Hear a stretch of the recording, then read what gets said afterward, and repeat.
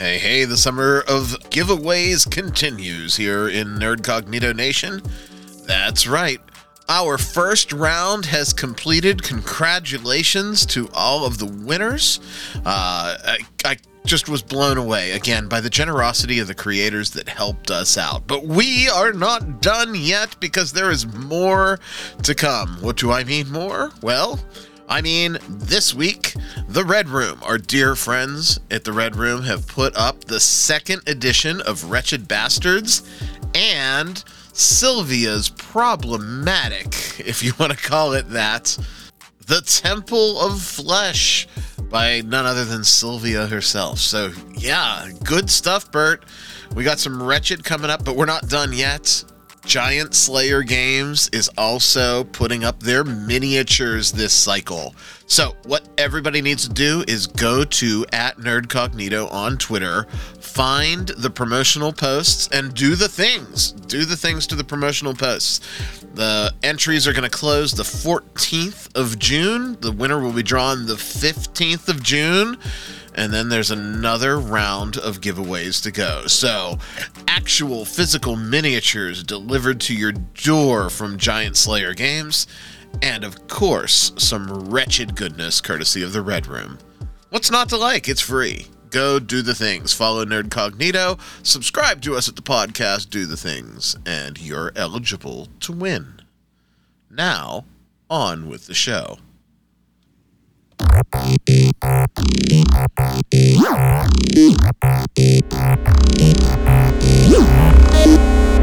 Nerdcognito. Hey, another week is here and another episode of Nerdcognito is coming at you. My name is Ryan David. Thanks for tuning in, and I'm joined as always by my good friend Bert. Hey, Bert. Hey, Ryan. How's it going this week? Oh, good. You know, we got a little extended weekend to kick off the week. We're wrapping up our first of the summer of Nerdcognito giveaways. I'm still blown away just by the amount of folks that stepped up and said, yeah, we want to help you guys get to that big 1K mark. Oh, yeah, and it's crazy. I mean, some of the prizes are, pretty impressive, Yeah, the ones... We still have stuff coming in, right? Like, there's still people saying, "Hey, I didn't realize that you're still taking stuff. Sign us up. Give this away." So, the summer of Nerdcognito giveaways is well underway. I kind of want the miniatures, but yeah, I know this week's prizes. I'm like, I kind of want, myself. It's good stuff. But I know that we can always pick up a copy and support them, right? That's what's most important because they're supporting us. So, right. I'll have to buy my own copy of Wretched Bastards.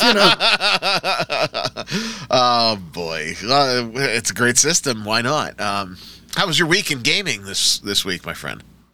Oh, it was pretty busy. I had an online Fate game on Thursday. I played at the Nerdcognito table on Friday, and Saturday we played a brand new game, Stealing Stories from the Devil. I've always been a mark for Monty Cook and just about everything that he's done. Stealing Stories looks so interesting. I don't want to focus the episode on it, but give me like the 2-minute how'd it go?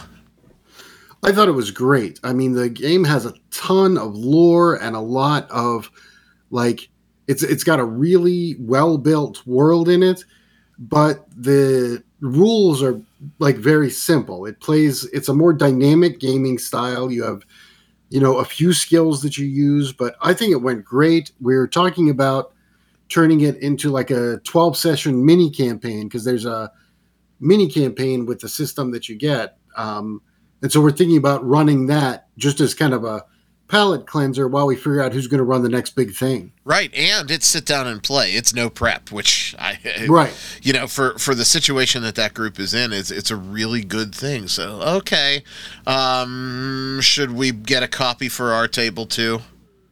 I think that it would go over great at our table because I think you could play it with a small group. It would be fairly easy to do, but it scales up well as well. So if we have one of those nights where there's 6-8 people, then we're good. And if we have a night where there's 3 or 4, we're also still good. So Exactly. Yeah, very, very cool stuff. This week, we're going to talk a little bit about game design, and specifically, it's a conversation that we've had a couple of times, or that I've had a couple of times, with other folks out there in the hobby, right? And Okay. when we were coming up, Dungeons and Dragons, your pinnacle character didn't really hit its stride and get that cool shit until it was substantially leveled, right? Right. I can remember, scrambling to survive from levels like 1 to 5. And then you started to see some interesting stuff, but 10 plus was really where it got cool. Right, right. And there's the other side of the coin, which is kind of where D&D is now, where it's all loaded up front. So you get that taste right away because, well, we're going to talk about why the because is, and we're going to talk about the good points and bad points of both. So my question is, do you like, game systems are like fine ladies. Do you want them stacked up front or in the behind?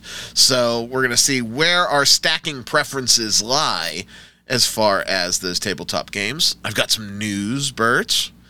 And then on of course. the back side, it's going to be all night now, man.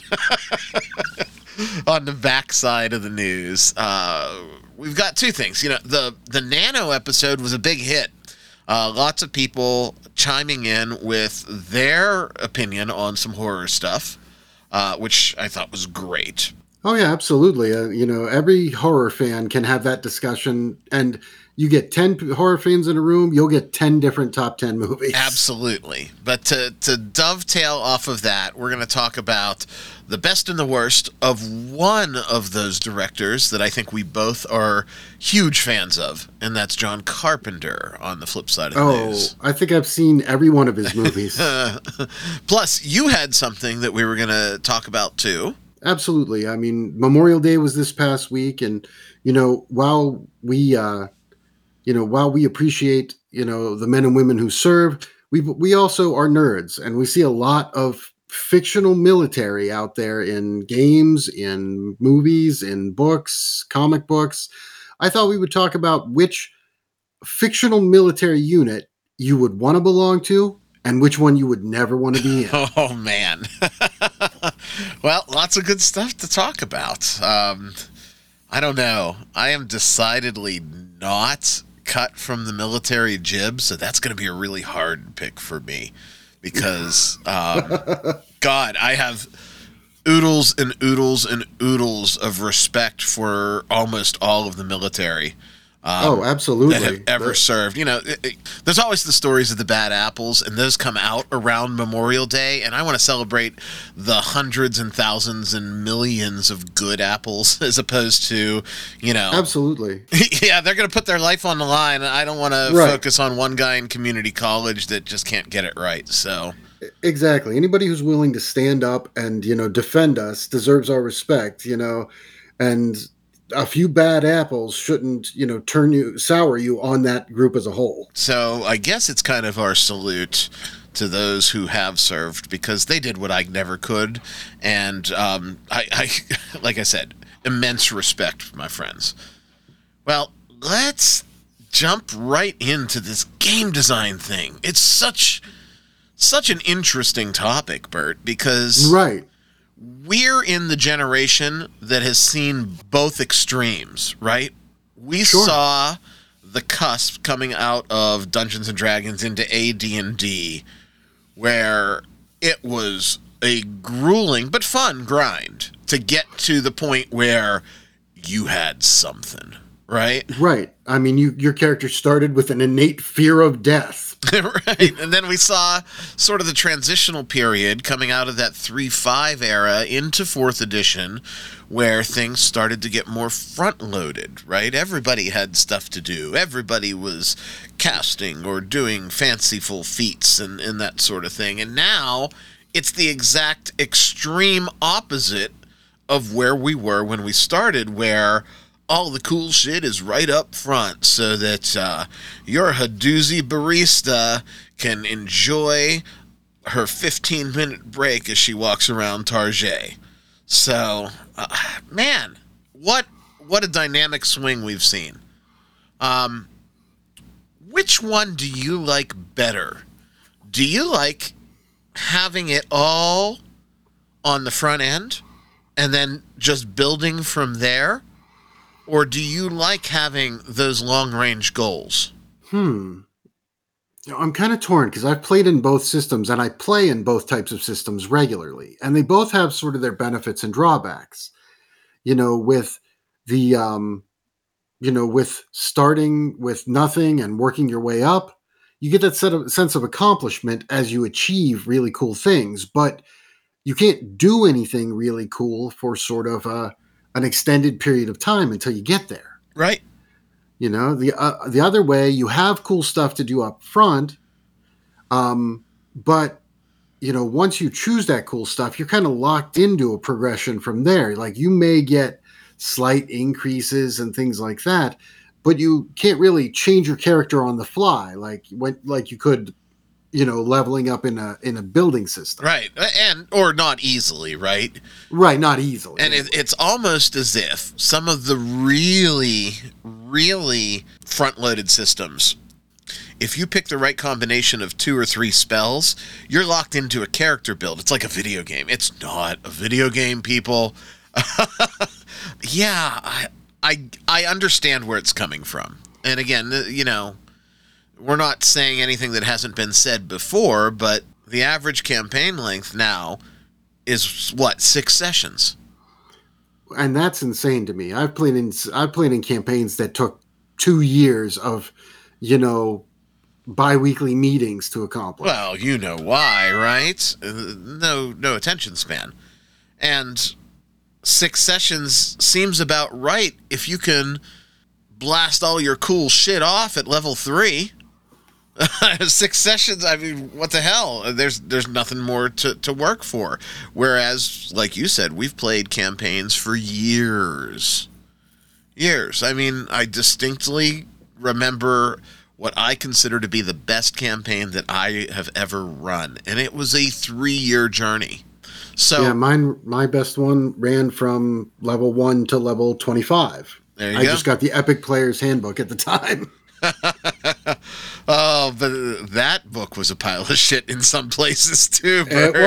It was a problem in some spots. But regardless, I'm in an interesting situation where if I have to pick, I really can't, because if I say, well, I like the progression towards a goal, and then someone reads a progression preview of auras, they're going to say, but wait, you have stuff front-loaded in auras.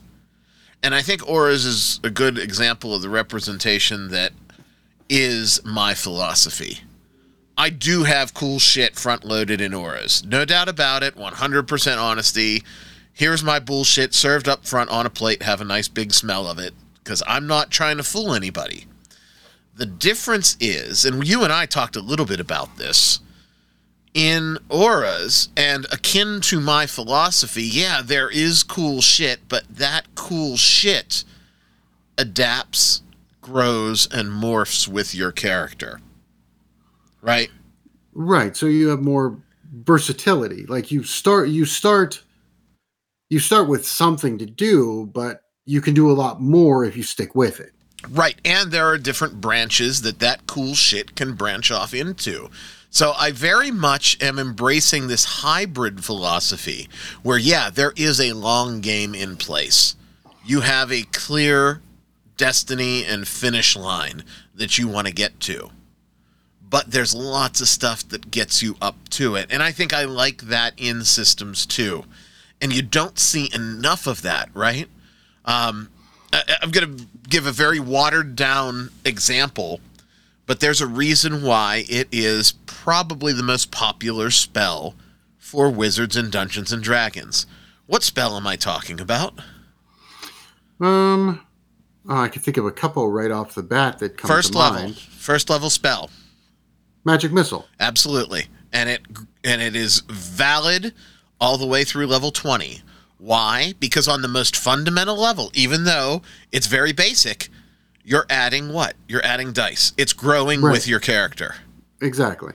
And I think that for progression, things, if they are front-loaded, need to grow with your character and not just be there. Whereas things that are loaded on the backside... I'm such a fifth grader. Oh, Ryan, stop giggling and get to your point. Things that are loaded on the backside have to be something worth waiting for. There's a reason you don't cast Wish at 4th level. So, it's very... I'm going to get emails, and I'm going to get DMs, and I'm going to get, maybe even someone will call in. Although everybody that calls in says, I'm not giving you my name because I don't want you to use it on the air. Grow a set, people. But I'm going to get feedback on this saying that I'm very much riding the fence. And I don't think that I am. I think that that's legitimately where I sit. I enjoy that post between the cheeks when it comes to this particular topic, because it's like a buffet. A little bit of both is the best solution. Yeah, I mean, depending on your play style, I mean, considering that I'm in a variety of different gaming groups, one of my groups prefers long-term play. So whenever we start a new campaign, we're looking for a building system because whoever's running it is planning it out through level like 20. We're looking at a couple of years commitment. Sure. So for that, we like a building system. Right now, with a group, one of the groups I have is in flux and transition.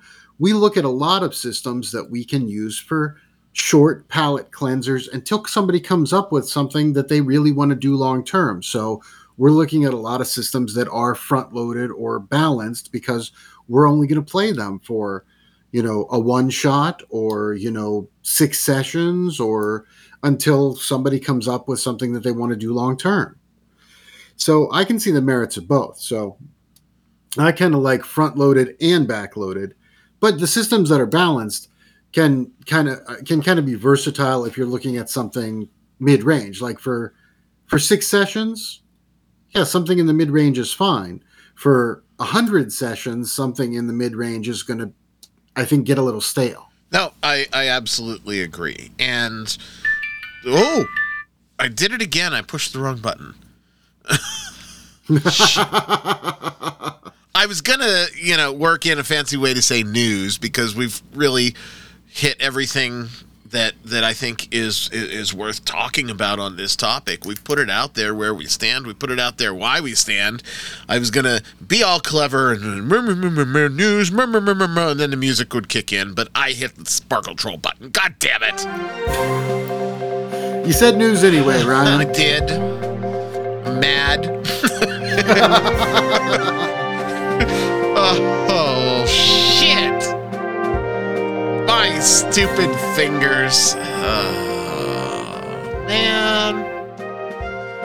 We got some news this week, though, Bert. We legitimately do. Okay, what's in the news this week, Ryan? Well, I'm going to... I love my game shows, right? Absolutely. Let's play Password.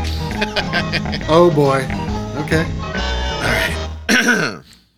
The password is sandwich. Submarine.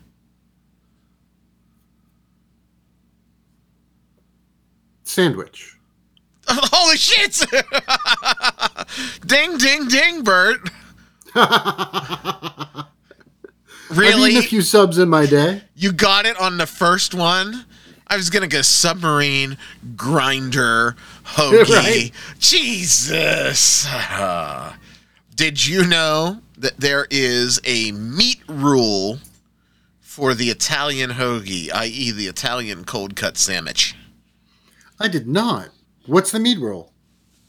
This is news. This is national news, let me tell you.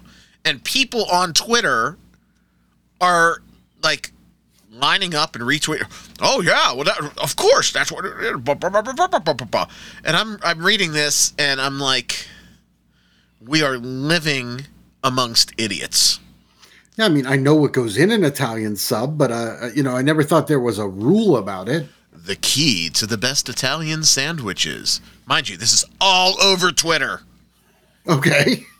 Is thinly sliced deli meat. No, you don't say. Really? People are losing their minds like this is, I don't know, something written on a scroll in the Lost Ark of the Covenant. It's unreal. I mean, they ate Tide Pods, right? I mean, I've eaten my share of Italian subs, and yeah, I mean, you want a pile of nice thinly sliced deli meat, but I wasn't gonna, that's not the golden sandwich rule.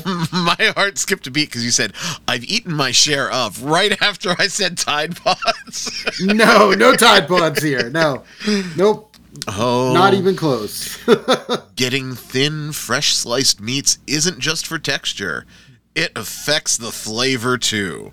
The mixture of 2 or 3 different meats in an Italian sandwich is like alchemy. Really? Really? I mean, shitting you not.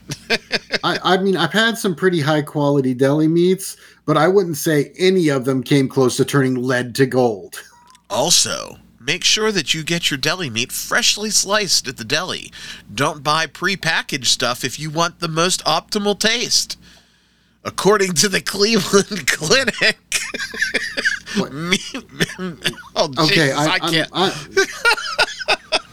I'm confused. Like, did somebody go, what is the most obvious thing I can say about a sandwich? And here it is. Well, there you go. I was excited. I was like, okay, maybe there's something I don't know. Maybe you know the place that I'm talking about. It is a very big tradition in our city. Okay. I'm like, maybe this is their secret, because I've done all of the things that they do with the exact same ingredients and it still doesn't taste the same. I was like, maybe this is it. And all of these people that are losing their minds and saying you have to read this. No, get thin, fresh sliced meat. Yeah, I mean, I was going to say maybe it's the bread, because, I make my own sub rolls, and I'll tell you what, it does make a difference, the bread you use. But this is just this is Sandwich 101, people. This is just stupid is what this is. Everybody knows these things. All right, since I don't want to waste any more time on this drivel of an article, what is your salam of choice, if you had to pick one? Probably you're talking about brand or no, just type. Style. Yeah, type. Style. Genoa is always good. Genoa is probably my number one. I like hot sopressata as well, but you can only have so much of that, and then you're like, I love the cured balls in my mouth taste, but I can only eat 3 slices of it. Right. I mean, it's kind of strong. And I mean, I've always been a hard salami fan, but you kind of grow from there. Hard salami is kind of your basic. Hard salami is a good go-to deli meat if you're at 7-Eleven in Cleveland at 3 in the morning and you need a sandwich. It's safe. It's a safe bet, right? Right. Well, let's see if the second story that has to do with food redeems itself. It's not going to, because, well, I don't know. It's no loss for me, but we're going to mourn the loss of another food. Just before the summer, Dairy Queen is discontinuing its cherry-dipped cone. Really? I mean, that's been a classic since I was a kid. It's not my favorite, but it's always been there. Right. The fire engine red cherry shell will be no more. And they're going to kill it right before summer. And apparently some people are really broken up about this. Now, like I said, no big deal for me. I was never a cherry dip guy, but I know people that were, and they're very loyal to it. Yeah, if I was going to get a dip, I always went with the chocolate dip. No, yeah, I was at Dairy Queen. I was never really getting a cone anyhow, right? Back in the day, I was getting a sundae, and then the Blizzards came out in the, what was it, mid-'80s when they started Blizzards? Somewhere around there. I remember when they were brand new. Maybe I'm a moron and they're older than I thought. I'm going to look it up. Yeah. The Dairy Queen Blizzard, boy, I was right on the money, 1985. Yep, I was going to say, I remember when they were brand new and we tried them. I was always a peanut butter parfait guy most of the time, but when I did things like, team sports and Little League and stuff like that, when we went to Dairy Queen, everybody got a cone. That was the rule. Yeah. See, my dad was a peanut butter parfait guy. I never was. So the Blizzard, when it came out, was really like something new and novel, and I was instantly hooked, right? Because other than that, I was just getting like a hot fudge sundae, maybe a banana split, but I don't like bananas. But it was the sundae. But it was the sundae that gave you the most ice cream, so I would order it and not eat the banana. That's funny. Yeah, I remember the banana split was their largest sundae for a while. Yeah. Well, I guess, everybody has their jam, and if the bright red cherry dip cone was yours, well, then you have our condolences. At the day job, at the office. Right. Because we're all a bunch of fat pigs and nerds. We probably get Dairy Queen once or twice a week. And at least for me, a large Blizzard is my lunch. Man, you're lucky. I am nowhere near Dairy Queen when I'm in the office. And, it's funny. I've been teaching my nephew to fish. The first time I took him out fishing, I got judged where we were going by its proximity to Dairy Queen. Well, Godspeed, Cherry Cone. You can say hi to the Choco Taco when you go to Ice Cream Heaven. Let's kick it back to games for a little bit.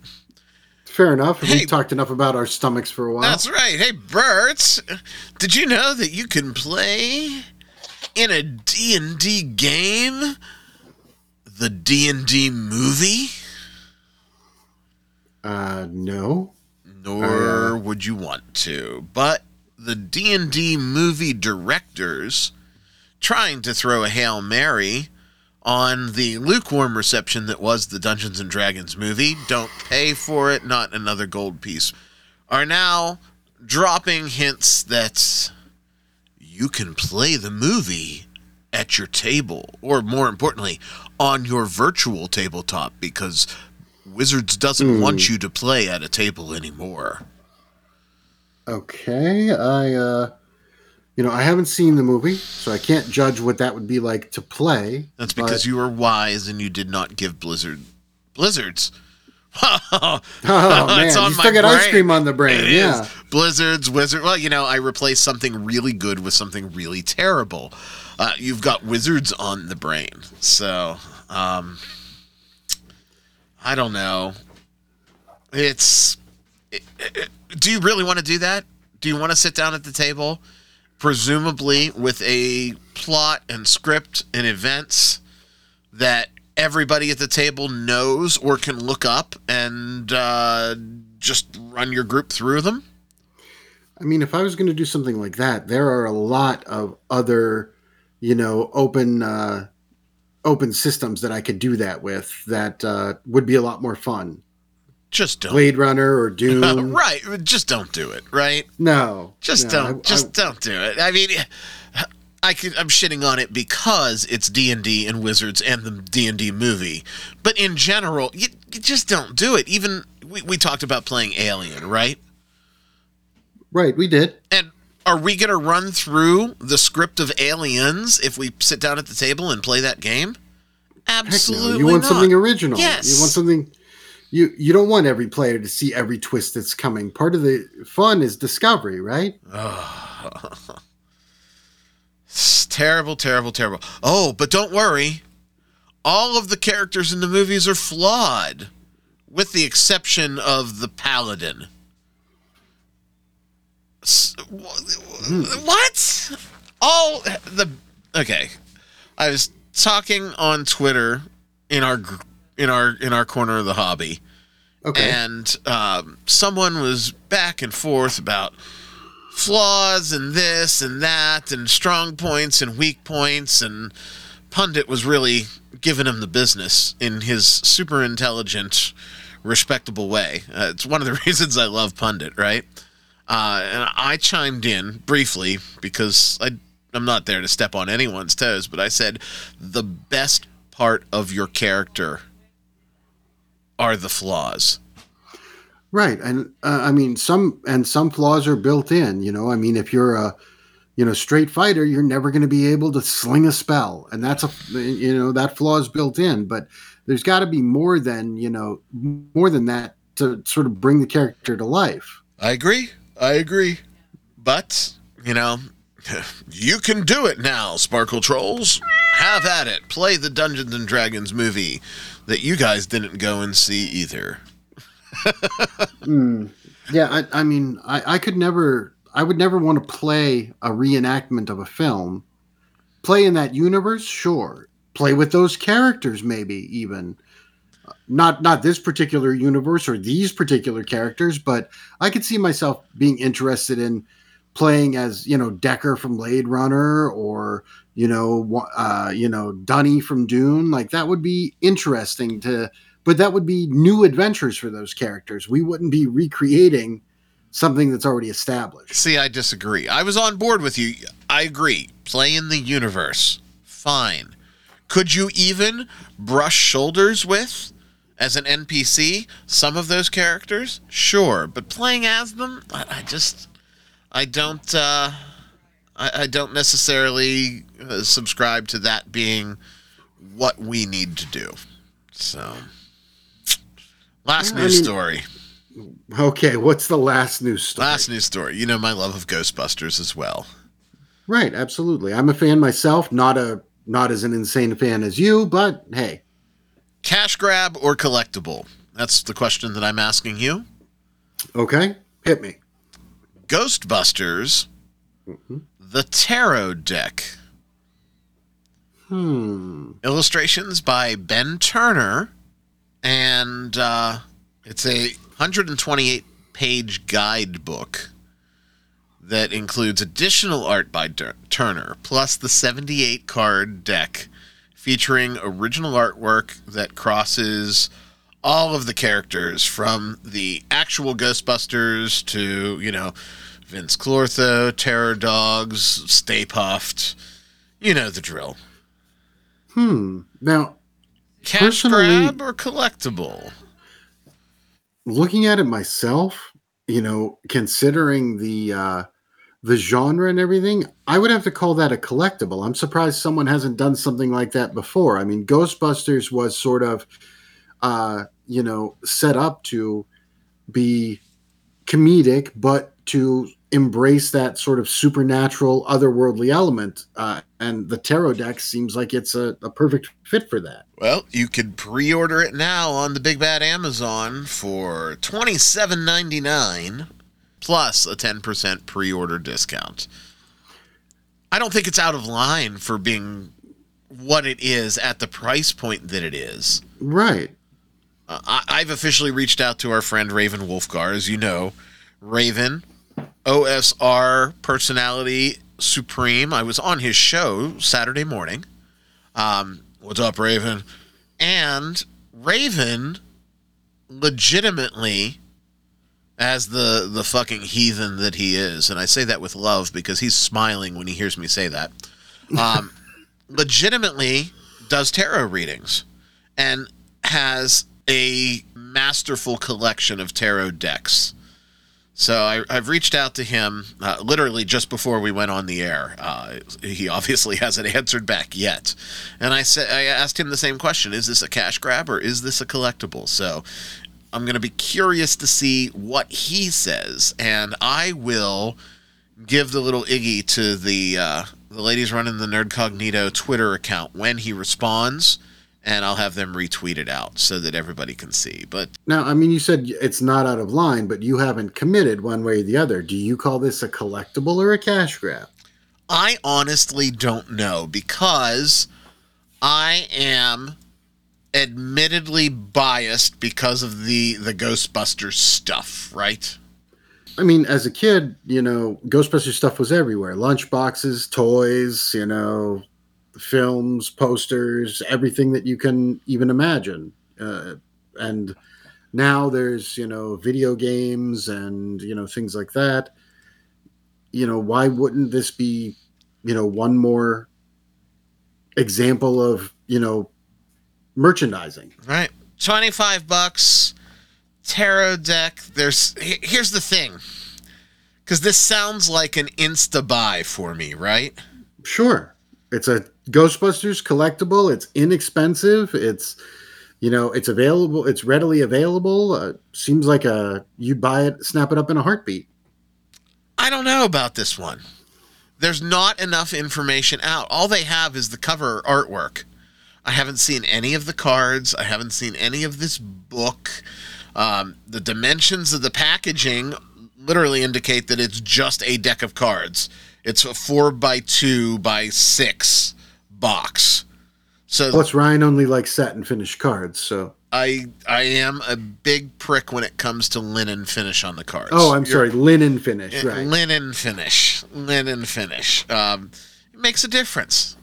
And if you're paying $25 for a set of cards, especially, I don't want to say not a real tarot deck, but it's not a real tarot deck, right? It's Ghostbusters. I'm on the fence.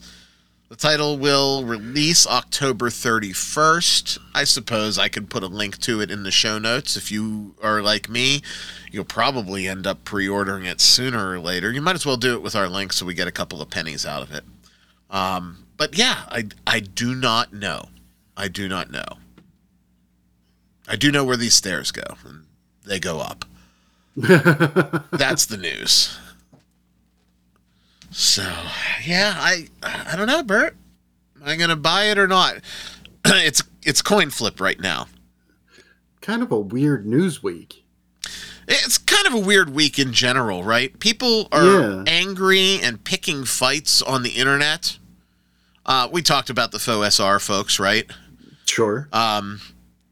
They're still going like with all sorts of I haven't been laid in 5 years rage.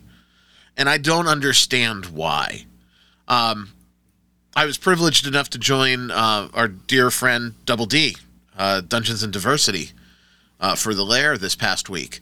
Did you know that one of those motherfuckers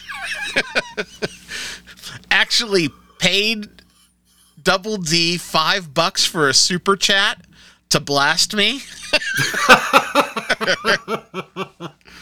Hey, I mean, that's it's amazing what the lengths that people will go through to rant at somebody. I mean, if you don't like something, fine. If you want to tell people you don't like something, fine. If you want to pay Double D $5, right? If you want to pay Double D $5 to rage against me, go right ahead. Double D is a friend of the show. I wish him the best. He's highly successful in his platform, just as we are in ours with audio. He is with his in video. I mean, do it, man. Have that. No, but that's just a microcosm of what's going on. Everybody's angry, and I was really letting it get to me, right? If you watched The Weekend Geek this last week, I was all out of sorts just because everybody was a fucking tool bag, and I was over it. And I mean, and I mean, there was, you've had a few rants on the show about the faux SR folks as well. Yeah, like it's it's this has been building. This is something that I've been noticing specifically for about 6 weeks, and it just keeps coming and coming and coming. One of what I consider my dear friends and creators, I almost wanted to launch on them. I had to take a step back. I said my piece and moved on with it. But yeah, everybody, right? I'll tell you who it was. Okay, sorry, folks. You're gonna hear the cuckoo on this one. I was ready to reach through the interwebs and choke the shit out of. Wow. Yeah. Okay. Yeah.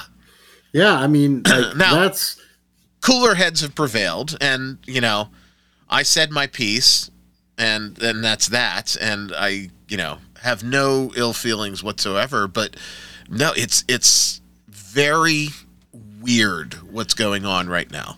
Yeah, when did life become like one step away from a rage virus horror film, you know? I don't know. Speaking of horror films, we got some John Carpenter movies to look at. And they're not all horror, right? John Carpenter did more than just horror. He did. But we're going to blast through this list, and then we're going to talk about what stands out to us. Okay. What is this, top 10?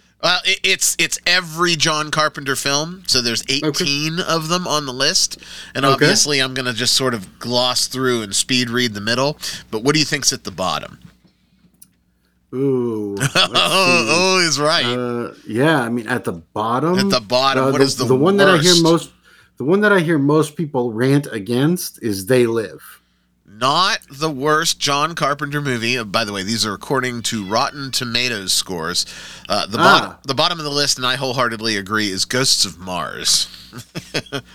Oh, I forgot. I almost forgot that was a John Carpenter film. I did see it. It was a John Carpenter film. Yeah, it was that one was a little off. And the bottom of the list, rightly so, continues with some stinkers, with one exception. And I'll read through till we get to the middle ground, and you tell me which one you think is out of place here.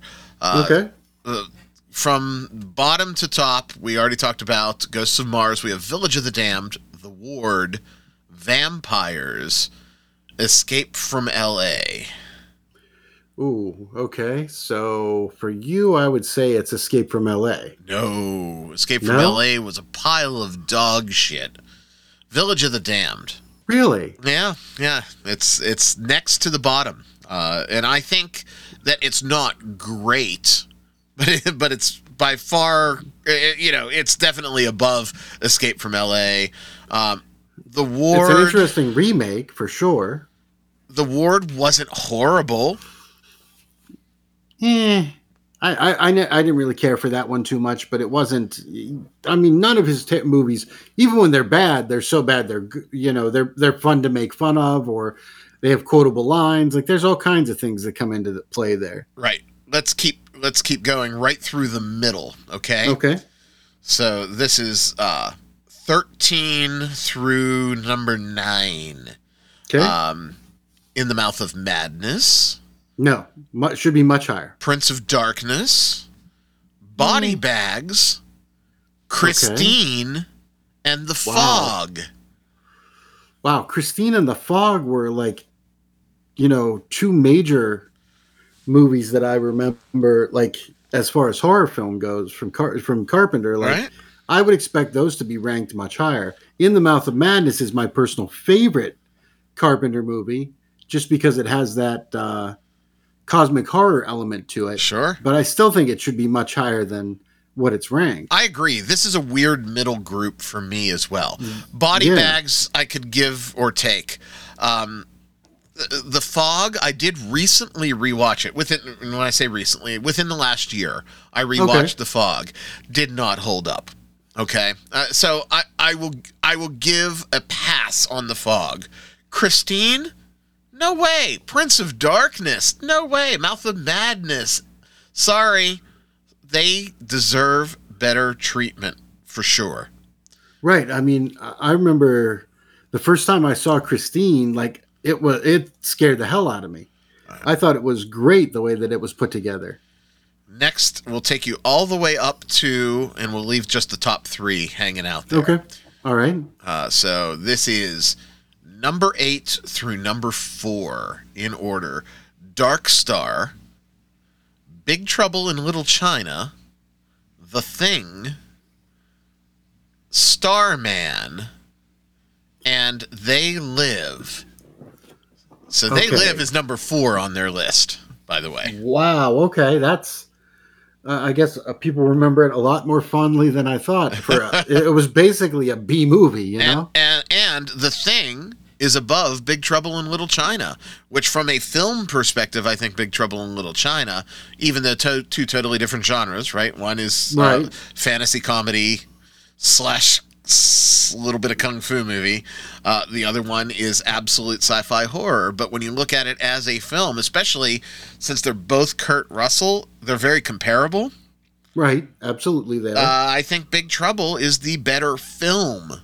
And we talked about the Thing last week, how the premise and the story of the Thing is exceptional, the dialogue not so much. Right, and I think you're right. I think Big Trouble had snappier dialogue. I think it had sort of, more development to the characters than the Thing did. The Thing had that body horror element, but I think overall, if I was going to sit down with my wife and watch one of them, she'd pick Big Trouble in Little Right. China over the Thing any day of the week. And then there's Dark Star, which is kind of like the dark horse, no pun intended, just because, how many parodies does John Carpenter do? Right, yeah, I mean, none. That's the only one. But They Live at number 4. I love They Live. I love the late Rowdy Roddy Piper, but it's not a number 4 movie out of the list of John Carpenter's.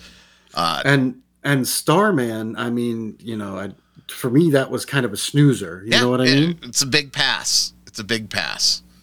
I've seen it a couple of times, but not one I'll go back to on a regular basis. Number 3. Mm-hmm. Escape from New York. Huh. I think that is apt for where it's at.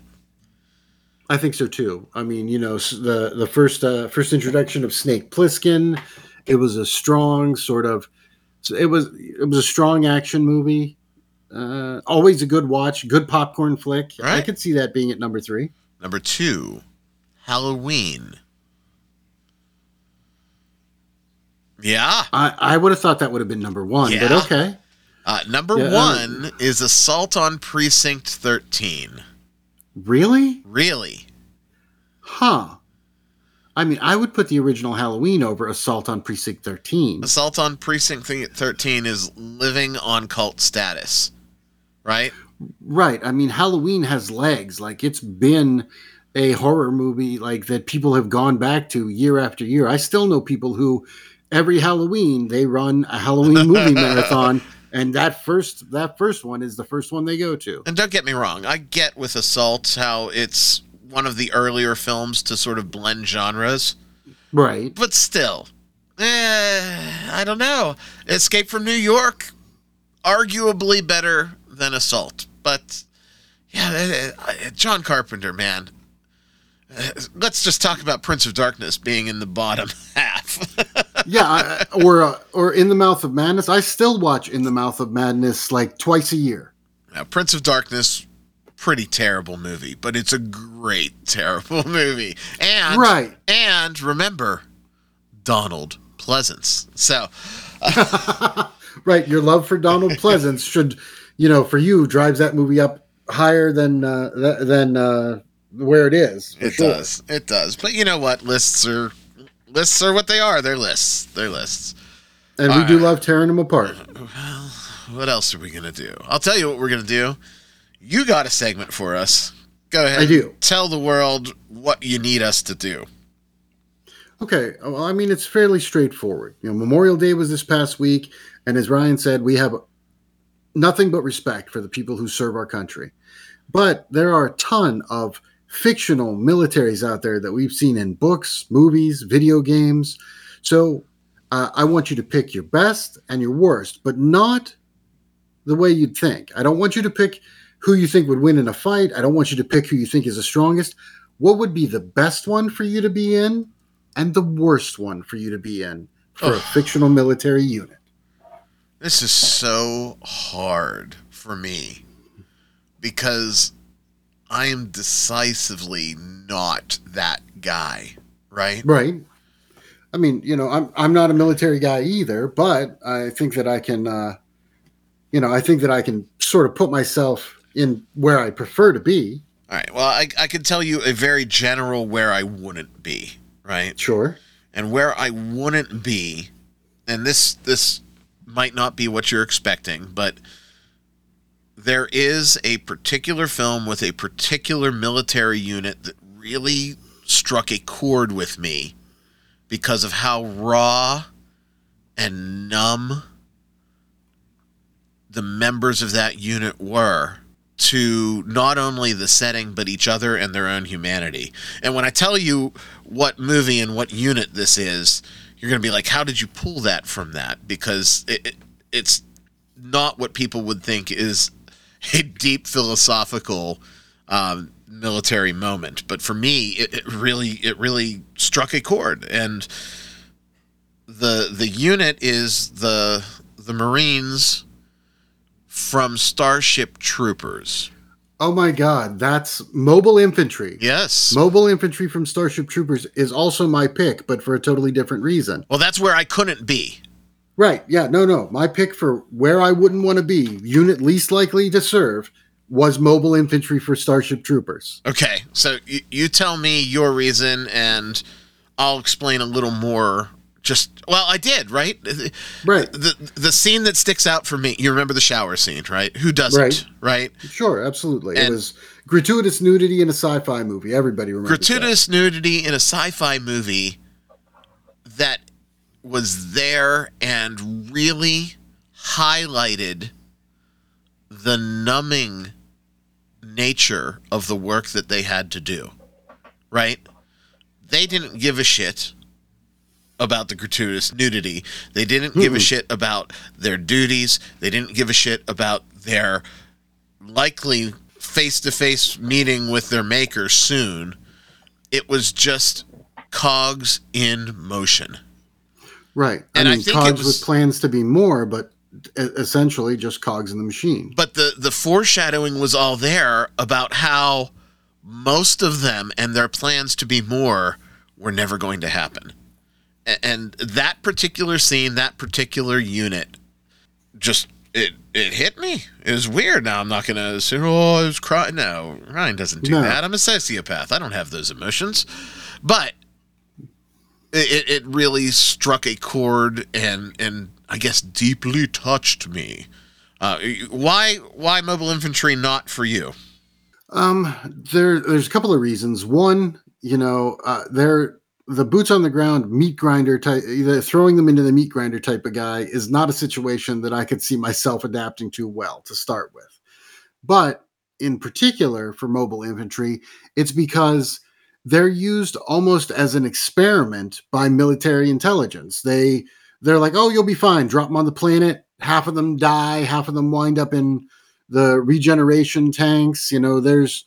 They use them to sort of gauge the enemy's response, almost like test subjects. And, being in a unit full of lab rats is, nowhere that I would want to be. Absolutely. Absolutely. Where do you want to be, Bert? If you had to pick. Yeah, well, I mean, the cliche one is G.I. Joe. G.I. Joe? I didn't even go there. No, I hear you. Fucking Sergeant Slaughter. Right. Every character is unique. Since Hasbro got all the feedback, was it Hasbro? Got all the blowback from the death of Optimus Prime. Nobody in G.I. Joe ever dies. The worst that'll happen is you'll get shot and go into a coma. Oh shit! I don't even know the one that's sticking out for me, and it's ironic because it is also a cartoon. Okay, but I don't know if it counts because they're sort of paramilitary, right? It's not. I guess G.I. Joe is paramilitary too, right? Right. Yeah. I mean, they're a paramilitary organization, I suppose. But they're definitely paramilitary military. Mine is definitely paramilitary. Right. And that would be the Mobile Armored Strike Command. MASC. You just want the gadgets, don't you? I just want the mask and I just want the car. Who am I kidding? Okay, so what? You want to be Tracker? Well, you want the flying sports car. Matt Tracker didn't have a bad life. Ambiguous multimillionaire. Doesn't really work. Right. Builds all of this cool shit and commands a team of special forces agents that can never seem to capture one man, which means really Miles Mayhem has Matt Stryker on the take. And it's all a big scam. Like, they put on a really good show so that oh no, Venom got away again. We'll have to go after them again, but I'm gonna need more funding. Oh no. I never thought you would go there. I didn't think of Mask at all. Like, what next? You want to be the Black Lion from Voltron? Voltron's not military, though. They're definitely they're like teenagers or kids or whatever. Yeah, you're right. Okay, so Lion Force or Vehicle Force? For me, it was always Lion Force. As a kid, it was always Lion Force, but if you go back and watch it, you'll probably appreciate Vehicle Force more now as an adult. I haven't seen it in years, so I'd have to go back and take a look at it. Oh, that's lots of stuff that you should go back and take a look at. All right. Boy, am I going to get shit for Mask, let me tell you. I'm going to get on. Yeah, I'm going to get shit for G.I. Joe. I mean, you picked it because nobody ever dies. Well, I don't want to die. Yeah. In Mask, people die. That at least I got that going for me. But man, I do not want to log on to the Twitter and see the shit that I'm going to get. But you know who's not going to give me shit? Our Checkmark Hero. Our Checkmark Hero is not going to give me shit. And our Checkmark Hero for the month of June is the one, the only, the Matt Barniger. Matt is an incredible friend of the show. Supported us since almost day one. And yeah, I mean, he's back again as our Checkmark Hero. He's been our Checkmark Hero before. Yeah, and it's funny, because last month we had Doc Jones. Right. Last month we had Doc Jones, and Doc Jones and Matt, within the seconds of each other, both sponsored 2 months of Checkmark Hero. So for the next, well, I guess 3 months, we had Doc, then we're going to have Matt, then we're going to have Doc again, then we're going to have Matt again. But spectacular friend of the show and great takes. Absolutely give him a follow. It's Matt_Barninger, Barninger on the Twitter machine. And it's amazing, Bert. We don't always agree in lockstep with each other, but we're still great online friends. And Matt's an amazing perspective. Definitely give him a follow. He gave us $8, and he's our Checkmark Hero. You too can be the Checkmark Hero. Go to nerdcognito.com, click on Be a Checkmark Hero at the top of the page, and give us $8. It's that easy. But you're probably got a few months to wait before your turn in the barrel comes around. So I don't have anything else this Memorial Day week. Do you, my friend? No. I mean, maybe a final thank you to the servicemen and women who are protecting us out there today. Without a doubt. The ones that are both active and that are home, and especially the ones that didn't come home. We don't want to forget why we had that long weekend before, too. And I think a lot of people sometimes do forget that. So let's take a moment and just think about all of the things that those men and women do for us. When you're done having your private moment, make sure that you go to the podcast provider of your choice. Make sure that you're subscribed. Make sure that you tell your friends. Make sure you do all the things. And, again, make sure that you go to Nerdcognito on Twitter, @Nerdcognito. Follow Twitter, subscribe to the show, and find the promotional posts because it is our summer of giveaways. We want to give you cool shit. So that is all we have for you. I want to thank you for tuning in. My name is Ryan David. I was joined, of course, by Bert, and we will talk at you next week. Be safe out there, everybody.